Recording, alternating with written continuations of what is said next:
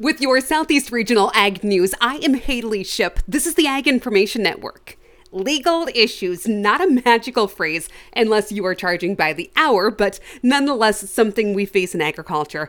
When it comes to an industry-wide glance, the National Agricultural Law Center, based in Arkansas, called 2023 a year for significant developments and changes on the legal front.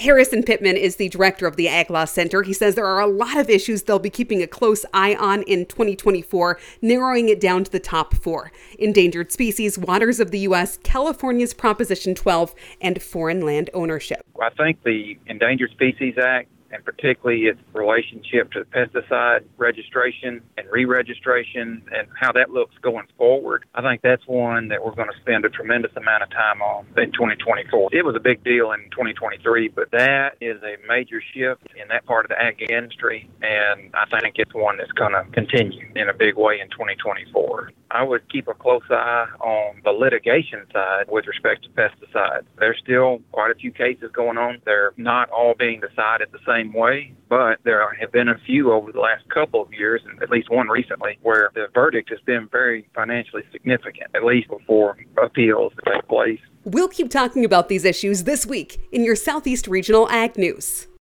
I'm Haley Ship. This has been your Southeast Regional Ag News.